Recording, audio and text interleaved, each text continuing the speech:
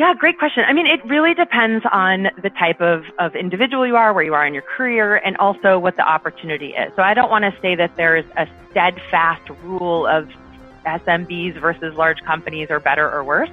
But if you're entering into an organization that is smaller with the potential and intent to grow, oftentimes there's better commission structures. Often they're uncapped commissions because the company wants to motivate you to sell as much as possible.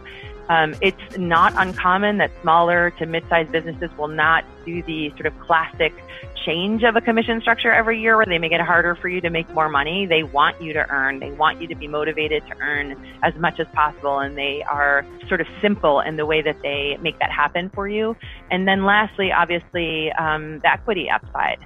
If you're working for a company that has an intention to either be purchased, sold, to grow and go public, and you're entering on the sort of front end of that, there's a huge opportunity for equity along with all the commission upside from working with an organization that's in a growth pattern.